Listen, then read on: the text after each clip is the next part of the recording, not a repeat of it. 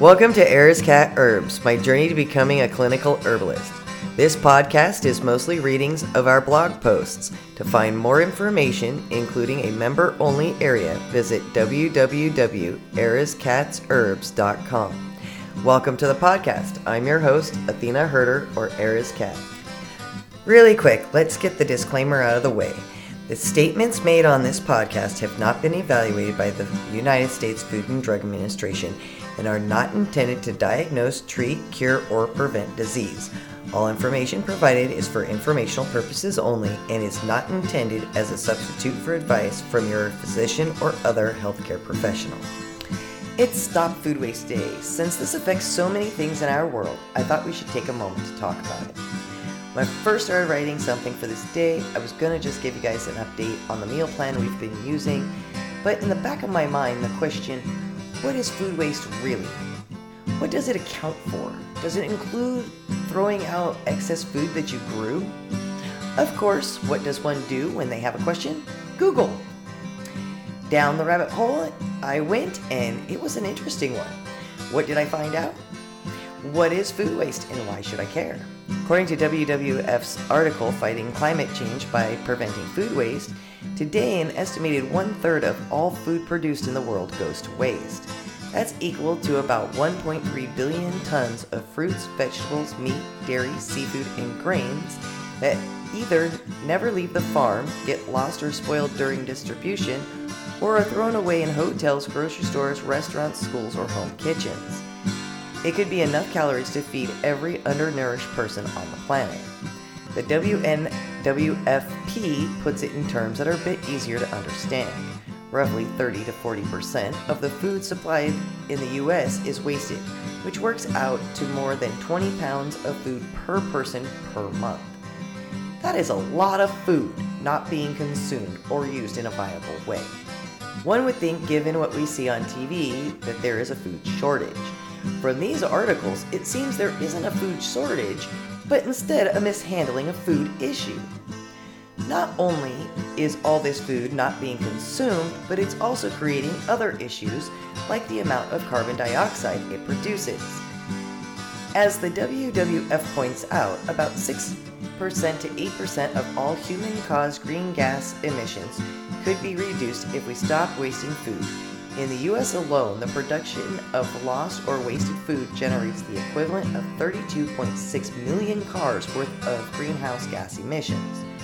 As if this didn't say enough, the UNWFS's article 8 Facts to Know About Food Waste and Hunger states, if wasted food were a country, it'd be the third largest producer of carbon dioxide in the world after the US and China. Wow, this is a bigger issue than I'd realized. Why is this happening? We already know from the information above that a lot of the food is wasted during distribution in hotels, grocery stores, restaurants, and schools, which we might not have much control over.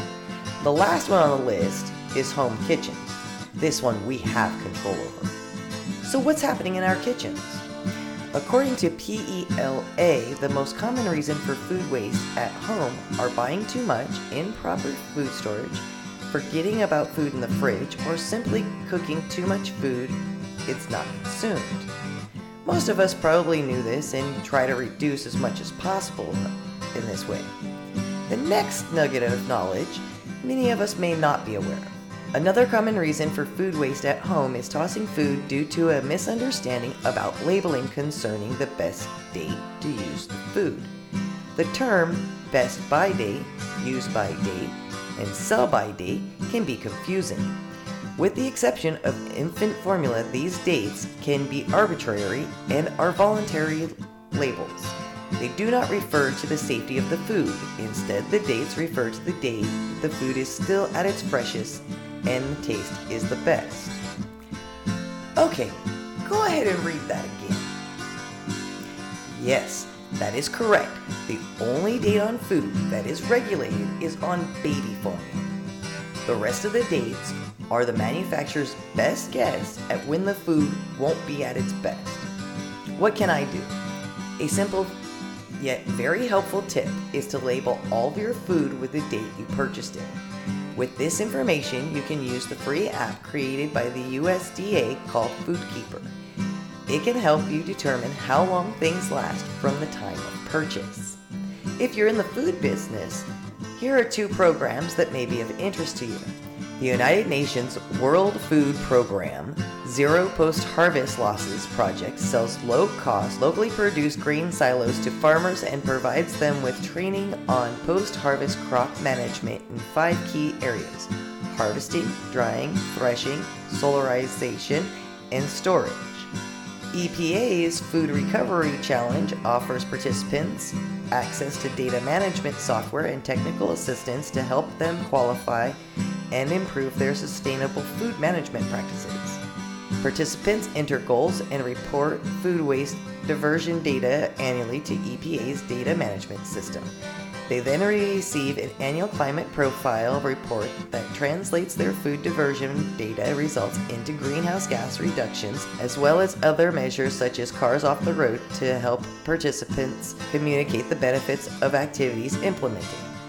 EPA provides ongoing technical assistance to EPA's Food Recovery Challenge participants to encourage continuous improvement.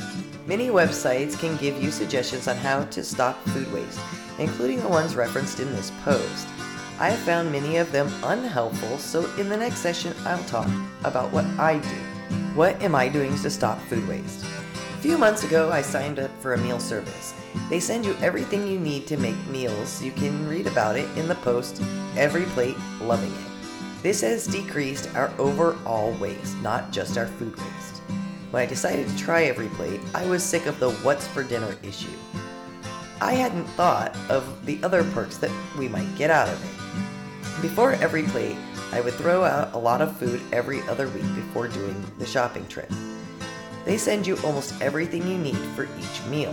There are times when there might be some of the ingredients left over, but it is so little and so rare. This means I have a lot less in my pantry or refrigerator taking up space and rotting. The meal plans are based on the number of servings. This is nice since it means there are rarely leftovers sitting in the fridge to rot. My family doesn't seem to be big on eating leftovers. I also give each person $30 a shopping trip for their own food needs. There are always other options in the house, but this is to ensure that they eat what comes into the house, and it has worked wonderfully. To get the freezer and refrigerator under control, I added boxes. You can get them at Walmart or Dollar Tree. Each shelf has 2 to 4 plastic clear boxes to hold everything. This makes it easier to get things out. You can pull the whole box out, and it's great for making sure that you're using the old stuff first. Bonus! Things don't get lost in the back of the refrigerator or the freezer anymore. I also have these in the pantry. That and glass jars. So what do you do to stop food waste? Thank you for listening to Eris Katz Herbs. I'd like to give a special thank you to Duncan for the music you hear on the podcast, and to Deborah J. Brown for the hand-drawn artwork you see on the website, which you can find at www.eriskatzherbs.com. Thank you again for listening to Eris Katz Herbs, and I hope you join me next time. Till then, take care.